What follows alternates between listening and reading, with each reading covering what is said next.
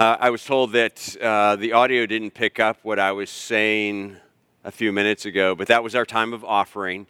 And normally we pass the plates through the pews, and we remember that this is an opportunity, and we have an opportunity all of the time, not just to give money and finances, but to give of ourselves, our resources, our talents, our gifts, our treasures to God with gladness and with joy.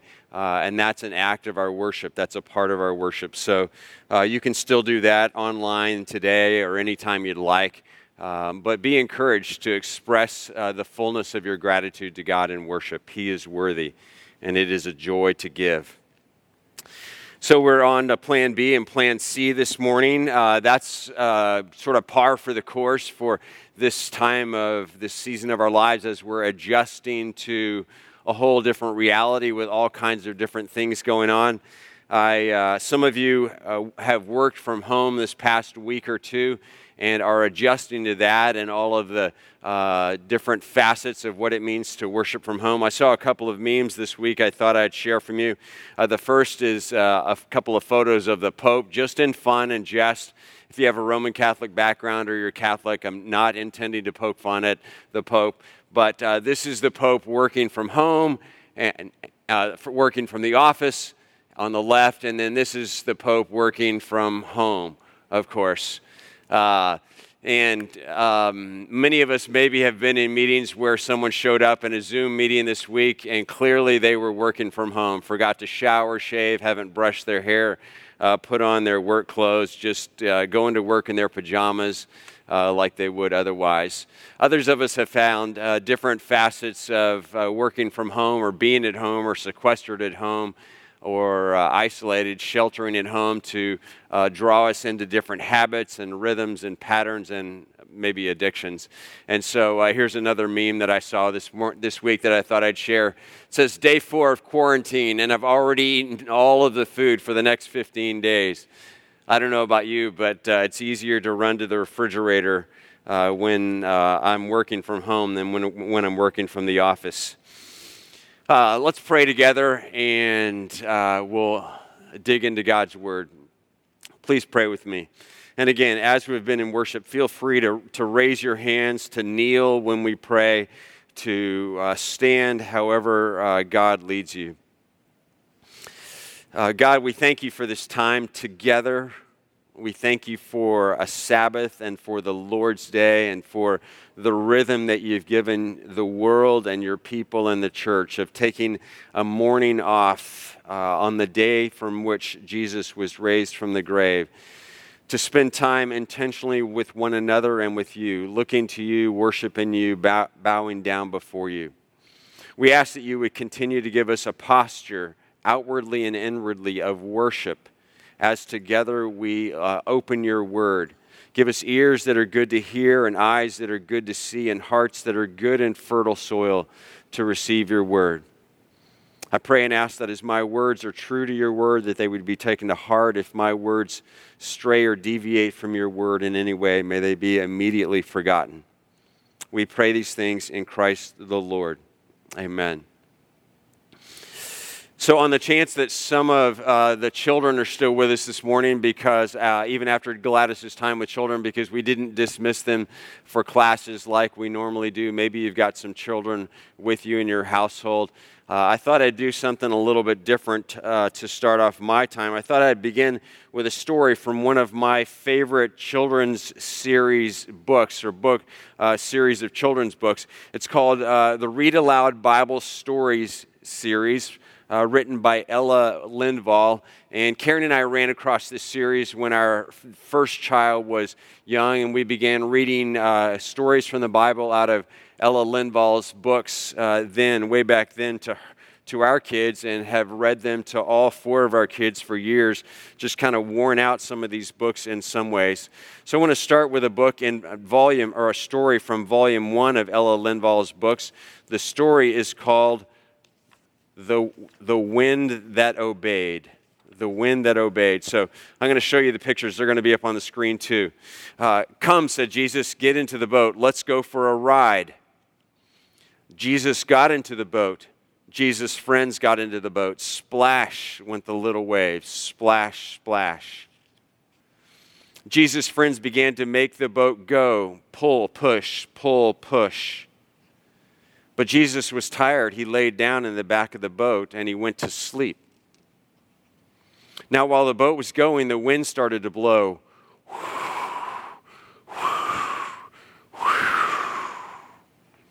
It blew the men's hair. It blew the men's clothes. It blew the water. Soon the little boat was rolling up and down, up and down. Then some water came into the boat. Splash went the big waves. Splash, splash. Jesus' friends got wet. They were afraid too. Let's tell Jesus, they said. Save us, Lord. Wake up, wake up. Jesus opened his eyes. He saw the water splash. He heard the wind blow. But he said, why are you afraid? I'm here. Then Jesus talked to the wind. He talked to the water. He said, shh, be still. And do you know what happened? The wind stopped blowing. The water stopped splashing. They both got still as could be. Jesus' friends looked around. Everything was quiet and safe. Who is Jesus, they said. Even the wind and the water do what he says. I know who Jesus is. Do you? Jesus made the wind. Jesus made the water. Jesus is God.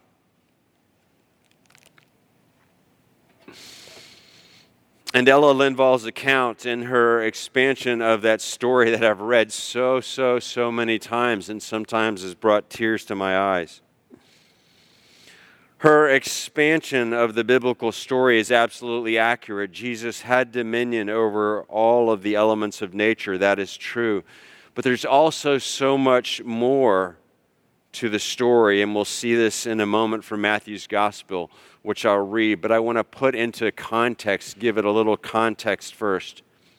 Matthew begins his gospel with the genealogy of Jesus, and then he goes into the birth narrative of Jesus, and then of Jesus' flight with his parents, not a flight, but a journey, a flying flight out of their homeland into Egypt for safety from Herod. And then Matthew introduces the adult John the Baptist, who then baptizes Jesus. Jesus is led off into the wilderness where he is tested or tempted by the devil for 40 days at the leading of the Spirit. Having completed that test and having completed it successfully, Jesus begins his public announcement his public ministry by announcing, change your thinking, change your living, change everything, really, because the kingdom of God or the rule of God or the reign of God has come near.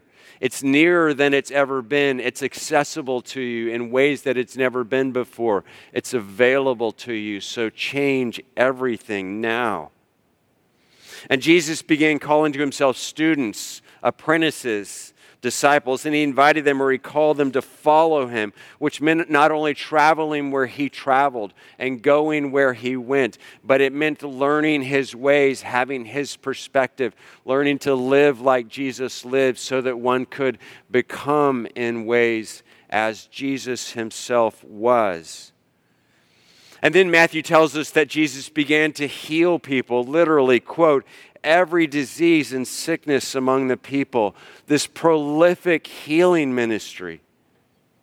And then comes chapters 5, 6, and 7 in Matthew's gospel, this collection of sort of the best of Jesus' teaching that we've come to know as the Sermon on the Mount. And then at chapter 8, Jesus begins 5 different accounts of, again, Jesus healing people, healing all sorts of people. A man with leprosy, the child of a Roman soldier, actually a commander. The mother-in-law of one of his early disciples. A number of people who had been possessed by all sorts of evil spirits and demons. And then finally a man who had been paralyzed. Jesus heals and heals and heals and heals. But right in the middle of all that healing, Matthew inserts into his account of Jesus Jesus on a boat with his friends, and more than that, which we'll see in just a moment as we read. I'm going to start in the Gospel of Matthew chapter 8, verse 18. Listen closely. You're going to have to work hard this morning to do that. So listen closely. This is the Word of God. When Jesus saw the crowd around him, he gave orders to cross to the other side of the lake, that is the Sea of Galilee. This crowd who had gathered from Jesus healing people. Then a teacher of the law came to Jesus and said, "Teacher, I will follow you wherever you go." Jesus replied, "Foxes have dens and birds have nests, but the Son of Man," his favorite way of referring to himself, a way of kind of saying that he was not just the Son of God and had a relationship with God, and he was not just Lord having a relationship with his disciples, but he was the Son of all of humanity, so he would have a relationship with all of humanity. But the Son of Man has no place to lay his head. Another disciple said to Jesus, "Lord, first let me go and bury my father." But Jesus told him, "Follow me, and let the dead bury their own dead." And that first part of this section is kind of hard to get our minds around. What exactly is Jesus saying? But the second part is not only more familiar, but it makes more sense to us. Verse 23, then Jesus got into the boat, and his disciples followed him. Suddenly a furious storm came up on the lake, so that the waves swept over the boat. But Jesus was sleeping. The disciples went and woke him, saying, "Lord, Lord, save us, we're going to drown." Jesus replied, "You of little faith, why are you so afraid?" Then Jesus got up and he rebuked the wind, and he rebuked the waves, and it became completely calm. The men were amazed and asked, "What kind of man is this? Even the winds and the waves obey him." And most of us have probably understood this passage to be all about Jesus having power to calm storms, because that's how we were taught this passage. That's how we heard it as children. Jesus has power over the weather, power over the natural world. Jesus is powerful. Jesus must be divine. Jesus must be God. Yes, Jesus is God. And all of that was true, and all of that is true. And yet there's more. But the more requires a closer look. All of this is where we're going to have to work a little harder this morning to get beyond the children's version. The story as a whole, what we've read is one unit. The first and second parts belong together. But because the first part is more complicated, we often chop it off. It gets left out of children's books and out of devotions for young adults and sermons for grown-ups. Even the editors of most of our modern Bibles split this passage up. They put a break in between those two sections as if they were independent. But the two parts belong together, and we're going to understand this passage better as we keep them together. And so here we go. Jesus had again been healing people. And every time Jesus healed people, word spread and crowds gathered, because people love the spectacular and people love the unusual. And people want to be well. Sick people especially want to be healed. And all of this, including the crowds and the crowding of Jesus, was and is human nature. And Jesus was so often glad to accommodate. It was certainly part of his ministry to heal people, to love people through healing their physical ailments and infirmities. But there was also so much more. Jesus' mission was more than just healing people. He was after much more than that. If his only mission, or even if just the heart of his mission, was to make people physically well, then he would have done just that. He would have healed every person everywhere. He would have spent none of his time doing anything else, but instead he would have traveled and healed, traveled and healed, traveled and healed. But he didn't. And instead he got away from people. He took breaks from healing to do other things. Verse 18, when Jesus saw the crowd around him, in other words, the crowd that was wanting either to be healed or to see Jesus healing others, Jesus gave orders to cross to the other side of the lake. Like a military leader, he ordered his small company of disciple students to get in some boat in order to put some space between themselves and this crowd to cross the Sea of Galilee. And as they were moving toward the boat, a man came up to Jesus. Matthew calls him a teacher of the law. He had some credentials as an expert in the scriptures and the law of Moses. He was educated in the things that mattered to devout Jews. He had credentials, and this man whom Matthew later hence might have been or eventually become a disciple of Jesus now says to Jesus, "Teacher, I will follow you wherever you go."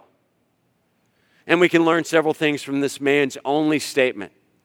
He calls Jesus teacher, and the only people who call Jesus teacher in Matthew's gospel are not disciples of Jesus.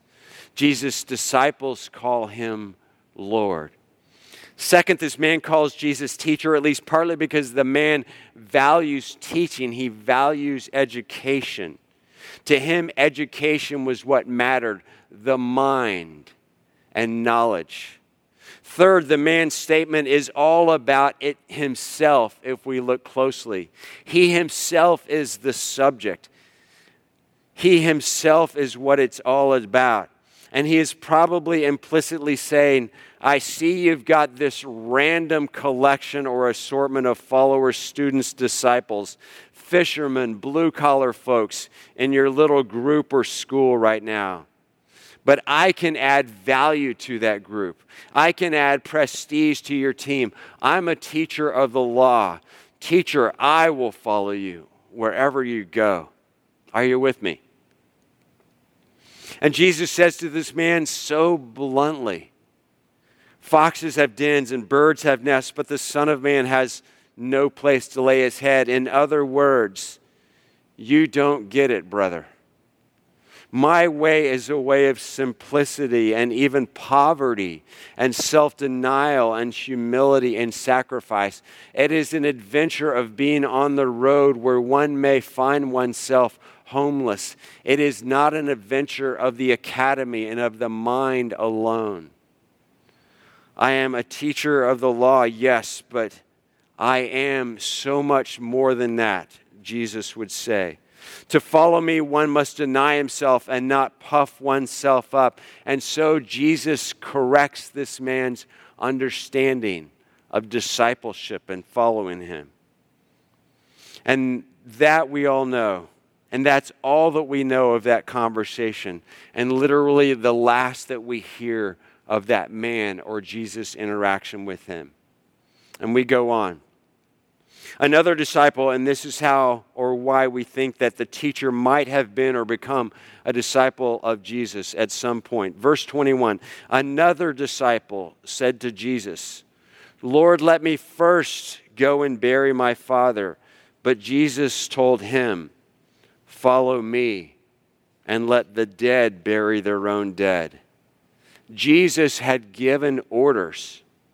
Let's now cross the lake. But this second person or disciple of Jesus retorts, Lord, first, let me go take care of some family matters. It's not even clear from the context if this man's father had even died yet. Let me go take care of some matters. He calls Jesus Lord, which implies primacy, and at the same time says something else or someone else is first in his life, must be first at that moment. And of course, we know that Jesus valued family relationships. Jesus held in highest regard the Jewish law, a part of which, or an element of which, was honoring one's father and mother. And yet Jesus must be, he's either first in one's life or he's nothing. He must be the first in one's life or nothing. He is Lord or nothing. And so Jesus replies again so bluntly to the man, follow me and let the dead bury their own dead.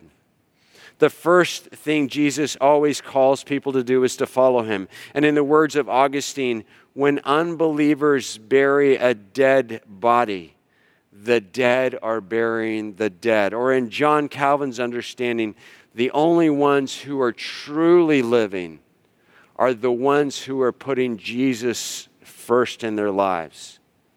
The second man had already said yes to Jesus, but now and later qualifies that a bit and says he's got some more important things to do now. And Jesus calls him back. Jesus says to the man, it's either Jesus or others. Follow me. And Jesus corrects this man's understanding also of discipleship, of following Jesus. And now we finally get to the boat. Then Jesus got into the boat, verse 23, and his disciples followed him. And Matthew likely intentionally puts the words disciples and followed right next to each other in this sentence, so their juxtaposition can't be missed. Then Jesus got into the boat, and his disciples followed him. They began to go where he went. This is what true disciples do. They follow. Verse 24. Suddenly a furious storm came up on the lake so that the waves swept over the boat. The word translated into English as storm here is seismos in Greek, from which we get the word seismology. Seismos, where it was normally translated in the scriptures earthquake. A furious earthquake came upon the lake, and there are 3 powerful earthquakes in Matthew's gospel. One when Jesus dies, another when Jesus is resurrected, and then this seismos, or quake, when Jesus is on the lake with his disciples. There are 3 seminal events, or 3 events that we could describe as pivotal, Matthew might say, to which he attaches an earthquake in his account. Jesus' death, Jesus' resurrection. But before that, Jesus' explanation on a boat to his disciples of what it means to follow him, to live in his way, to go after him, to have him as first and foremost. And what Jesus said certainly rattled his disciples. But Jesus was sleeping. Matthew continues. The disciples went and woke him up saying, Lord, save us, we're going to drown. And the Greek word translated sound can also mean rescue or keep safe or make well or heal or restore to health. Jesus, Lord, save us, we're going to drown. Jesus replied, you have little faith, why are you so afraid? Then Jesus got up and he rebuked the winds and the waves, and it was completely calm, and the men were amazed. Jesus' disciples are now merely men.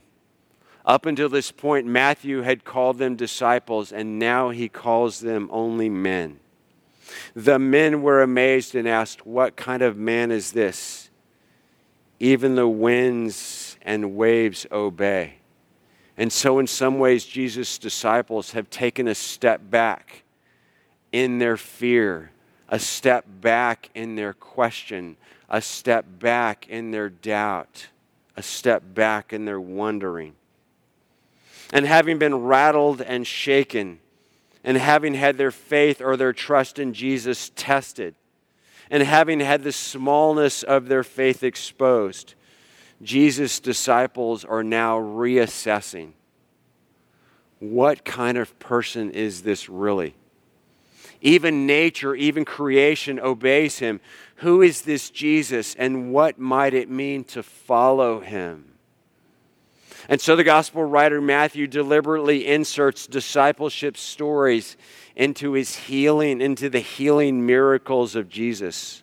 And so Jesus calming the storm is more than just another of the miracles or signs showing the power and authority and identity of Jesus, but rather it is an exposing of the still smallness of his disciples' faith, and so also their obedience. And Jesus calling them to greater faith, and so also greater obedience, because even greater challenges, risks, and dangers than a storm would come their way, would they face soon, would they experience soon, if and as they continued to follow Jesus and go in his way.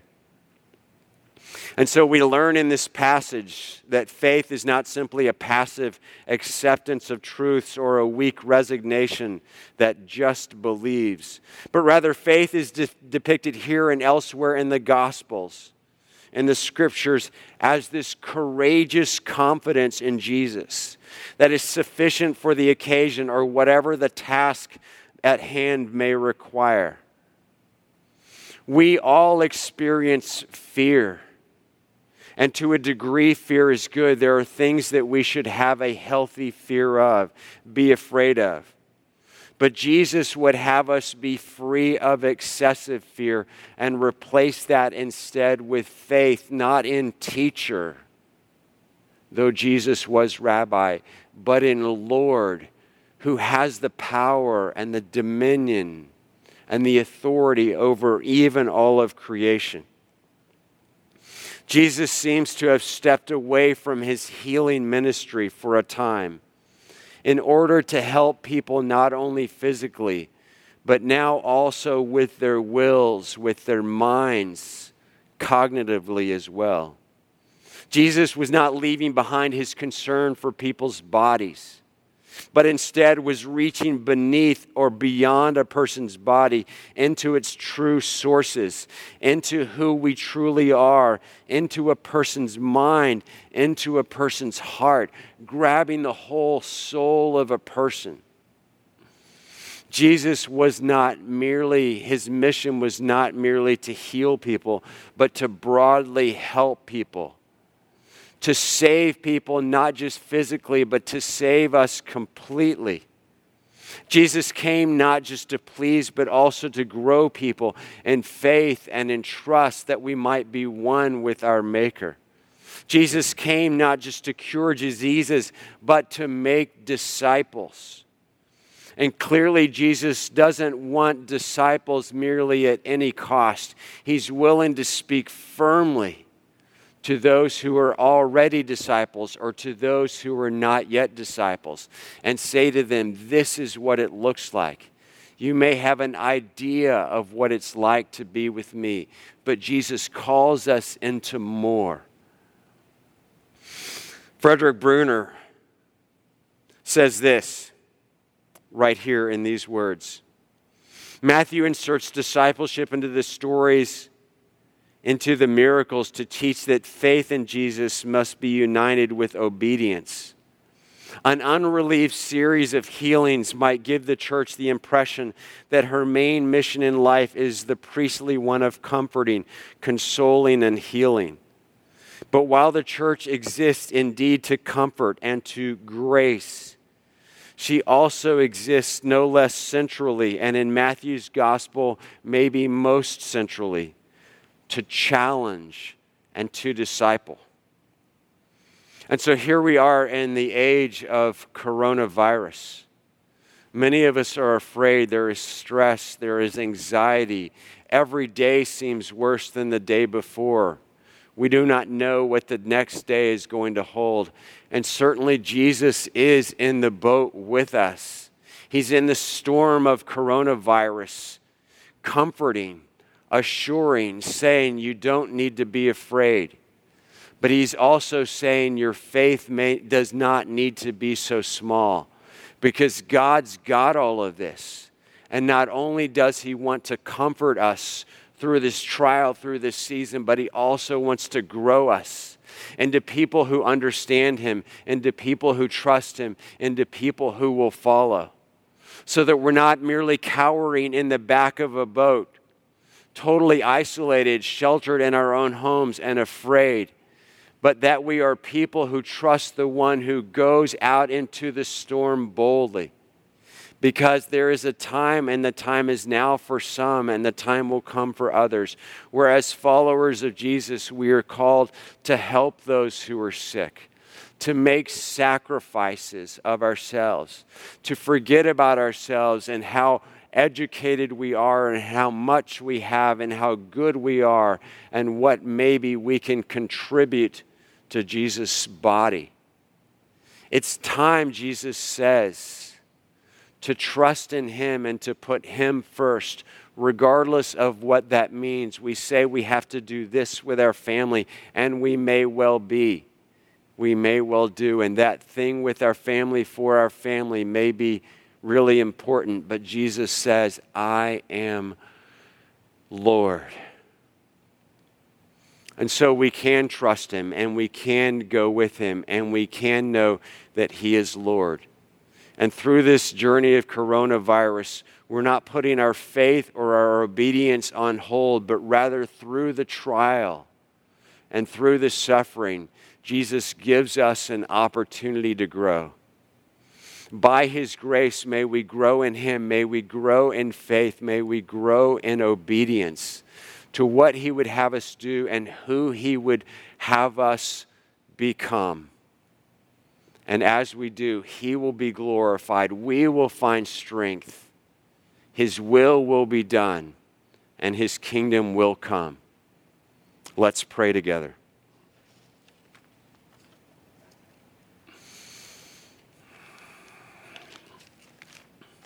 God, we are yours. Make us yours. Make us wholly available to you. As you spoke to the teacher of the law, as you spoke to the man who wanted to go back and be with his family when it looked like things were getting tough, grow us into your people. By your grace, we pray. Amen.